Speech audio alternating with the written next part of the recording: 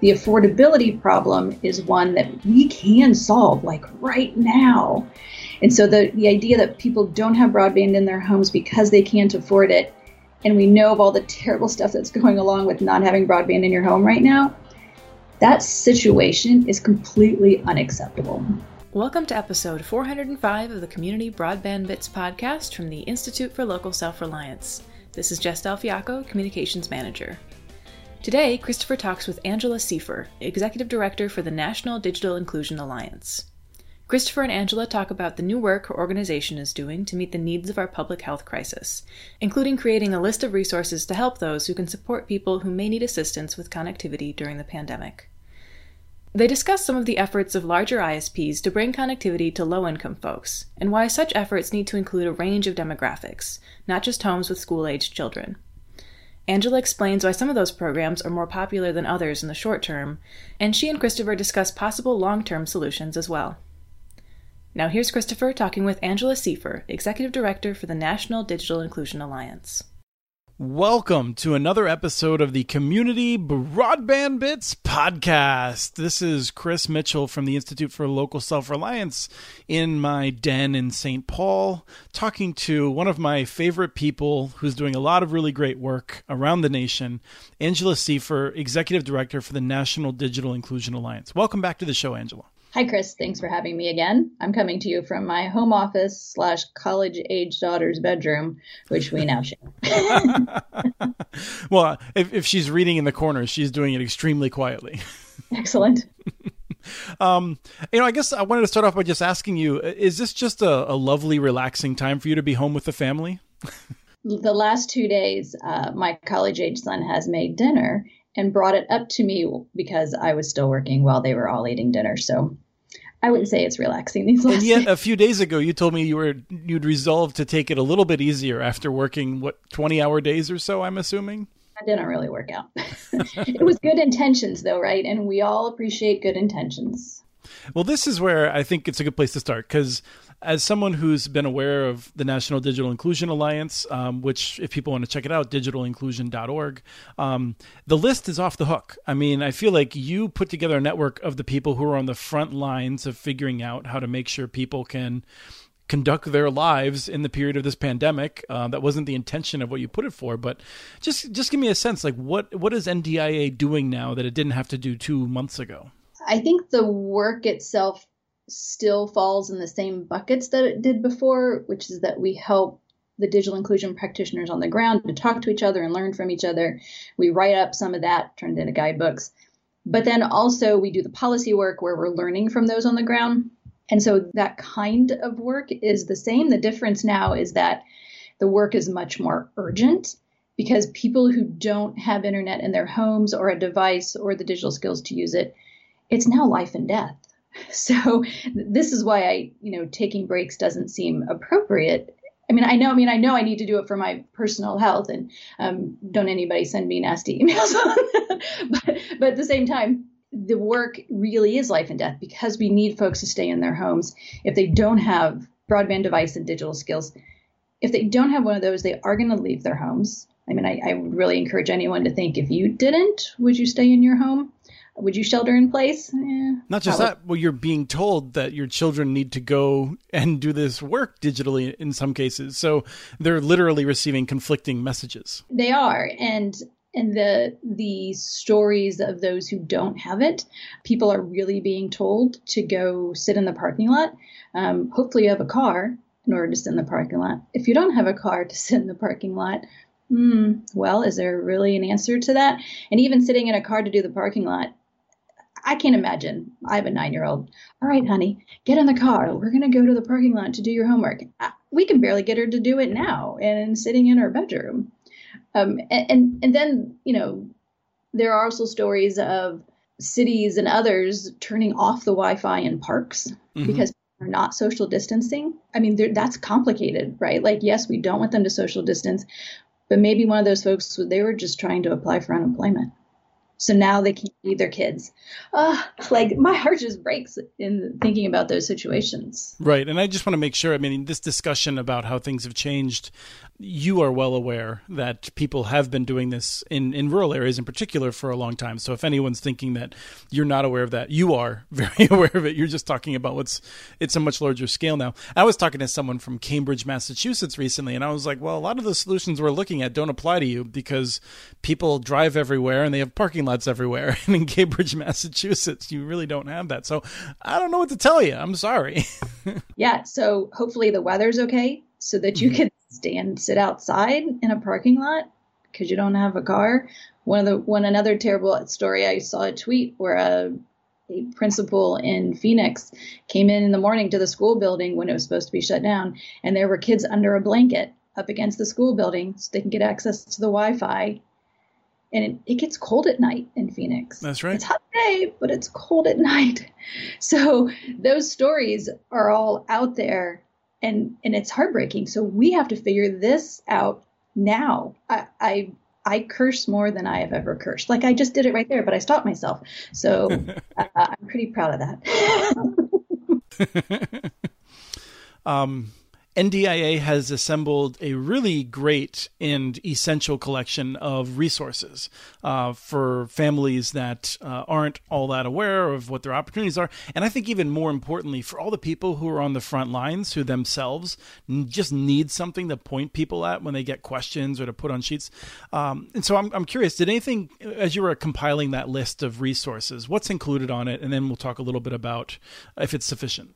The list that we have is a list of free and low cost internet plans specific to the COVID crisis and beyond the COVID crisis. The list that we have is intended for practitioners, individuals who are supporting those who would be eligible. It is not intended for consumers because this stuff is confusing. Yes, even for the people who are working for the companies that are supplying it. That's exactly right. One of the confusing parts, and this may seem kind of silly to some of your listeners, is that individuals who have never really had to think about broadband before now have to think about it in terms of those that they are serving, making sure that they have access, whether it be education, healthcare, employers. And because they don't understand it, some unfortunate promotion of free offers have gone out in areas where those providers don't actually provide service. Yeah, that's a problem. Right. So we very much encourage those who are interacting with and supporting particularly low-income consumers, family members, households, to look at the list and then take out the pieces that are relevant for your area. Don't just hand over the whole list because that's confusing. You know which providers are available in your area. If you don't, figure it out.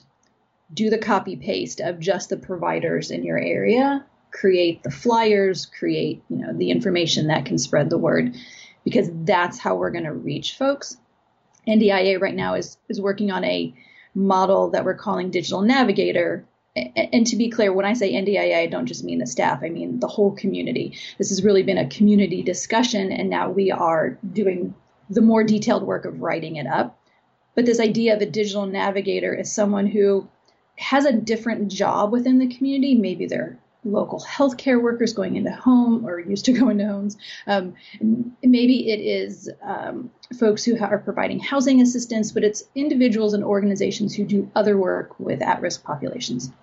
Training them on how to provide guidance to someone on what's the internet available in that area, what are the options for getting a free or low-cost device in that area again, and then helping that person really with some basic digital skills in order to do what the very basic thing they need to do right now.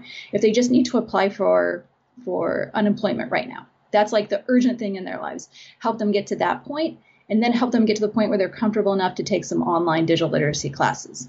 So this is a model that's probably been needed in the past, but the urgency of the current situation is you can't just tell people to go to the library anymore. Mm-hmm. We have to figure out how to help people via phone, and we have to get at home broadband in a way that the urgency of it today is completely different than before. We always knew the digital divide was a significant issue. It has now become a life and death issue. And you brought someone on board to help with that.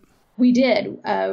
we have a project going with LISC, actually, which we're super excited about. And that has allowed us to bring on Sabrina Roach, who can help pull this together for us. NDIA is a small team, so having a little bit of support during this time is just really incredible. Well, especially from Sabrina, who I think of as being one of the most capable people I've ever had the pleasure of working with. That's exactly right. We totally got lucky is what happened in being able to hire her.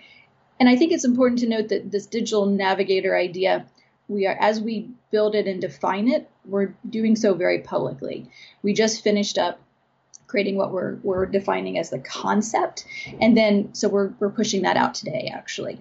You mean last week? Oh, yes. I meant we pushed that out last week. So the details of how it all works, we are very aware, and so are all the folks that we're working with around the country who are trying to figure this out at the same time, that we have to just keep sharing with each other what it is that we've figured out and what it is we haven't figured out in order for us all to make mistakes as quickly as we can and share out those mistakes so that others can have greater impact. Well, that's wonderful. I'm looking forward to the results of that. I think that's something that we'll maybe take for granted in 5 or 10 years in a lot of places. What do you think about the response from the big providers? So you've collected a list, and we know that hundreds of providers have responded. A lot of the media attention went to the big ones because they have customers everywhere, and especially in the big media markets. So what do you make of, if we just generally say the biggest cable and telephone companies, how are they doing in responding to the pandemic, specifically to connect low-income folks? It is a scale. I'm not sure what the right word is. A big continuum. A continuum of broadband providers who doing super job, those are doing a really not so super job, the ones in the middle that it's okay. The super job I would put at Comcast. If everybody could level up to Comcast, we could really have a lot more folks connected to the internet. I put Charter at the other end of the spectrum. Golly. Let me just pause you for a second and say that what you've just described is almost every inside conversation I've had with people about the management of the two companies. And this is something I've tried to make clear, is that I have plenty of things that I'm frustrated with Comcast about, but fundamentally they are a well-run company in the system. Right. Charter is not. Its employees spend most of their days trying to figure out how to find another job, from what I can tell. The issues at Charter are multiple. I think one of the biggest ones is that they didn't connect the free 2 months to their existing $18 a month discount offer. That just doesn't make any sense at all. After your free 2 months, either your service stops, depending upon who the person was that you reached at the call center, or you are now being charged full rate. Some people are being told they will be charged full rate, which means that call center person took it as a promotional offer, not a crisis offer. Kind of what makes me scream. But it actually has made you scream. It has, actually. There's a lot of curse words in that one, too. When we were first figuring out the problems with Charter, I really had to make myself tone it down because I was not speaking professionally to the media. And I should be very careful about that. I think one of the issues is that at Comcast, there are people whose job it is, and their only job is Internet Essentials, that low-cost offer, which is now free for 2 months. At Charter, I can't get anybody to tell me who's in charge over there. And I've asked lots of people. I've asked other people to ask people. I've asked FCC commissioners if they can figure it out. Nobody seems to know who's in charge of the free offer and or the $18 a month offer. Mm-hmm. Where does the responsibility lie? Nobody wants to take responsibility. That is not good. The companies in the middle of that spectrum are AT&T, Verizon, and the offers are okay. They're not great. Verizon's is troubling because it leaves out all of their folks that have DSL. Mm-hmm. So if you're lucky enough to get upgraded to Fios, you're also not lucky enough to get in your low income, you're also not lucky enough to get it for $20, which those who have Fios can do. That seems particularly wrong. AT&T, it's really slow. It has been really slow, their low cost offer. So now you can get the really slow internet for free for 2 months. It is what it is. So as we look at the hundreds of smaller companies that have taken the FCC pledge, I'm presuming that some of them have gone further to also create some of these free programs for 60 days. Or, I mean, in one case, I think it's actually 180 days or 120 days or something like that. So there's some variety out there. But what do you broadly take away from it? I take away that the smaller companies are more connected to the communities, that they certainly know who's in charge cost programs, right? And the folks locally can probably figure out who that person is if there's something going on and not working correctly.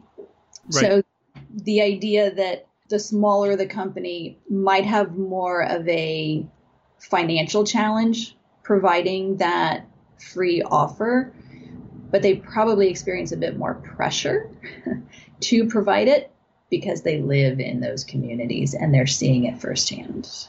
Also, I assume they have thinner margins, and so it can be much more difficult for them to make those commitments, which is why we've seen Senator Klobuchar, among others in a bipartisan group, pushing for $2 billion. What a few months ago we would have said is a large amount, what now we would say is a small amount, to try to make sure they're able to keep doing that. I was talking to a reporter at the New York Times, and I said, there is concern about the smaller companies not being able to afford to do this and being in danger of their own stability. And he said, are you sure? I don't know. Is that true? I said, well, ILSR thinks it's true and I trust them. His response was, I do too. Well, that's great. We're going to isolate that and replay it over and over again. Something that NDIA has done a great job of is talking about how these programs can't just be for households that have kids. It's not just about school. It's about the family being connected. And just tell me what you're seeing on that front. The most attention around the issue of the digital divide during this crisis has been on school kids and the homework gap. Completely understandable. I think we need to be super careful not to limit any solutions just to that population. In particular, seniors are at greatest risk of dying because they're leaving their homes. Right, elderly seniors, not seniors in high school. Not seniors in high school. That's a very good clarification. Let's call them older adults. Mm-hmm. Older adults are most at risk of dying when they leave their homes. So we cannot just focus any of our solutions on the kids, which they definitely need solutions. We have to look at everyone, all of the folks who are particularly at risk, all of those who are asymptomatic and out there sharing the virus unintentionally. For all the reasons that we all know, everybody needs to shelter in place as much as they can. Mm-hmm. And so that means the solutions have to address everyone. Yeah, it's a good time for a PSA. I hate masks. I really, really hate them. And when I go out in public, to hit the grocery store or take out at a local restaurant or something like that, I put on one of the stupid bandanas that hurts my ears with the rubber bands. So strongly encourage people to do it because I can't remember the last time I got sick. It happens once every 6 or 7 years. I'm one of those very lucky people. It comes from my mom. I don't want to accidentally pick it up and spread it around. And so that's why I wear it. That's exactly right. My husband also has a beard, as you do, Chris, and he actually shaved it off because it was so uncomfortable under the mask. Mm-hmm. Yep. So I want to ask you about what we can do in the short term. What are the kinds of things that you're encouraging to resolve this over the next, let's just say particularly over the summer, but over 2020, things that don't involve architecting new broadband networks? The free and low cost offers from the internet service providers are valuable. Mm-hmm. The one thing that we can be doing right now that's not costing the rest of us money, but is really essential, is to get out information about those. They are not the full answer. They are Band-Aids. And we really need a broadband subsidy, an emergency broadband subsidy to be identified and funded by Congress as soon as possible, get it out through existing mechanisms because we don't have time to stand up a new program, and make sure that everybody can afford broadband. Broadband infrastructure is a problem that takes longer to solve. The affordability problem is one that we can solve like right now. And so the idea that people don't have broadband in their homes because they can't afford it, and we know of all the terrible stuff that's going along with not having broadband in your home right now, that situation is completely unacceptable. And this is primarily an urban and suburban situation in which this is where the advantage of the Comcast and Charters and even AT&Ts, because they have equipment on the home, and for them it's a matter of likely flicking a switch in software to turn it on. This is where, and I mean, one of the things that you're saying about a subsidy, I want to say is important. I didn't want to get lost in the fact that there's tons of people who just don't know about the offers we discussed earlier. So making them aware is really important. But the subsidy is important beyond that, is what you're saying. Yes. And I would also clarify that there are rural areas where infrastructure does exist and people are not subscribing. So it's not just an urban suburban issue to provide a broadband subsidy or to get them to sign up for free and low cost offers. It is wherever there is existing service, we should help folks sign up for that. There's been a lot of excitement and promotion over using hotspot devices, loaning them out. So there's different kinds of hotspots, so we should be careful about that because it often they get thrown together at the same time. It's the English language. It's brutal. It is the English language. Hotspots that are personal devices that would handle, a few other devices in your household versus hotspot area. I'm not even sure the right word. Right, like a Wi-Fi public access point. Yes, right. The hotspot devices that get loaned out by libraries that sometimes individual families will have, those are a valuable resource where the service is available. And if the actual hotspot device can be purchased, which right now there's a supply problem with those, we very much need all the solutions to be on the table. This gets at that issue of very well-meaning people not knowing what all those solutions on the table are. So they focus their efforts at hotspots when they could be focusing their efforts at those free and low-cost offers where that infrastructure is already available. Right. The challenge I feel like with hotspots is that it's a decent solution for schools that just need to finish the term and perhaps the very beginning of the next term. Let's hope not, but it seems likely for at least some schools. But over time, it ends up being super costly, I'm guessing. It is very costly, and the more reasonable the service is in terms of cost, the more spotty it is also. It is mostly a really valuable solution for housing insecure folks and homeless folks where having a wire line doesn't make sense. There is no place to put a wire line, or they move often, so continually installing a new wire line is not going to happen. That's where it's a solution. The issue with getting folks signed up for the free and low cost is that it's a bit more time consuming. It's a lot faster if you could just hand out a hotspot and you press the button and it works.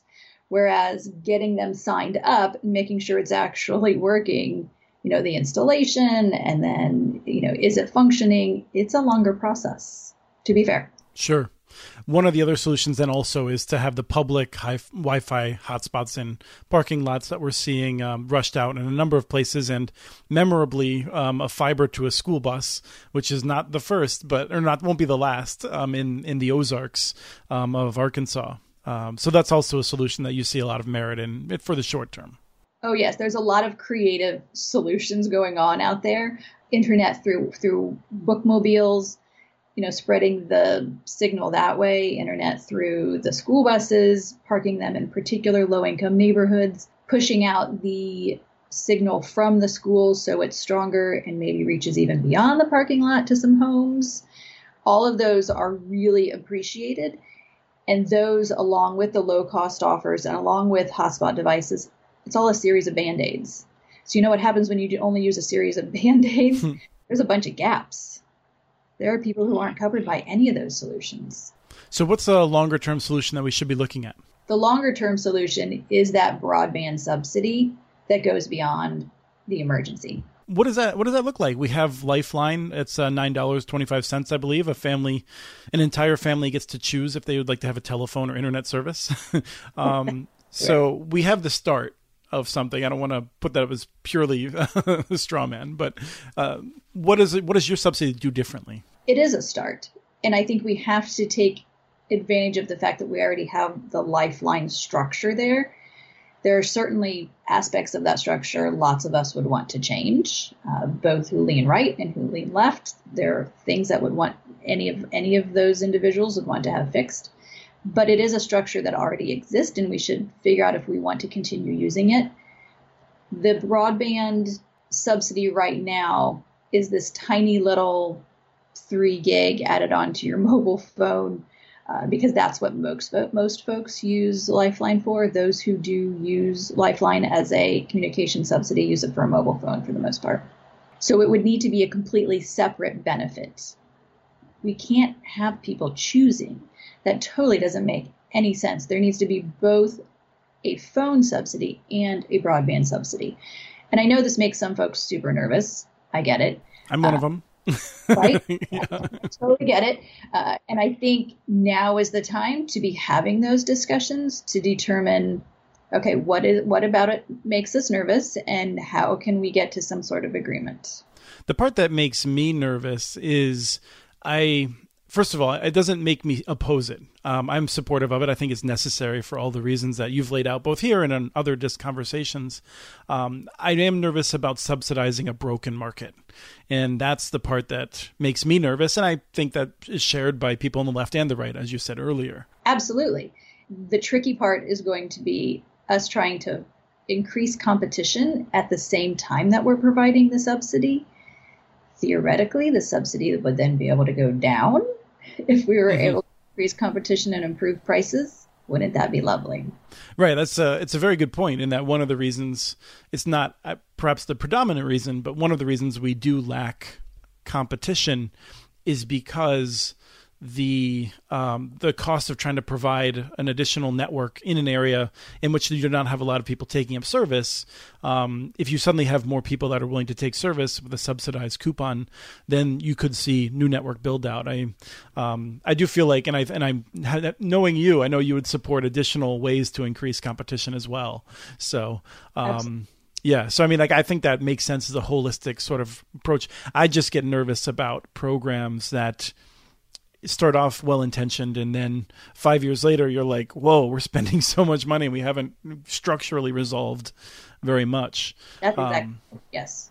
One of the things that I get the impression of is that you're not the kind of person who wastes a lot of time on things that can't happen. I think you take strong goals, things that are hard to make happen, but you are seeing support now for that you had not seen 6 months ago. I mean, I think we've talked for a while about the need for a better broadband subsidy, but we haven't made it a public campaign. Now you are. The facts on the ground have changed, is what you're seeing. They have completely changed. The awareness is now totally different. There are still a couple people out there who think everybody already has broadband, but those number of people are fewer. I'm now having conversations with even internet service providers about a broadband subsidy, and they weren't really talking to me about broadband subsidies before. And I'm seeing conversation amongst organizations who haven't always worked together, who are now working together to try to figure this out. Mm-hmm. So I have high hopes. I am also realistic that the emergency part of this may not happen, and I'll just still keep cursing a lot. But if it doesn't happen, we will be closer to figuring out the long-term solution, because we will have had some of those hard conversations during the crisis that we hadn't had before. That's great. Well, I think that's a good note to leave on, unless there's anything else that you want to shoehorn in. This is perfect. Thank you, Chris. Thank you so much, Angela. I appreciate your time, and I really love the work that you're doing, the network you've put together, seeing the collaboration that's happening on that listserv. It's wonderful. It makes me feel a lot worse about the work I've done. Well, I love your work, so I'll have to send you some more kudos to make sure you understand. Thanks, Chris. I appreciate it. That was Christopher talking with Angela Seifer, Executive Director for the National Digital Inclusion Alliance. We have transcripts for this and other podcasts available at MuniNetworks.org/broadbandbits. Email us at podcast@MuniNetworks.org with your ideas for the show. Follow Chris on Twitter. His handle is @CommunityNets. Follow MuniNetworks.org stories on Twitter. The handle is @MuniNetworks. Subscribe to this and the other podcasts from ILSR, Building Local Power, Local Energy Rules, and the Composting for Community podcast. You can access them anywhere you get your podcasts. You can catch the latest important research from all of our initiatives if you subscribe to our monthly newsletter at ilsr.org. While you're there, please take a moment to donate. Your support at any amount keeps us going. Thank you to Arna Huseby for the song Warm Duck Shuffle, licensed through Creative Commons. This was episode 405 of the Community Broadband Bits podcast. Thanks for listening.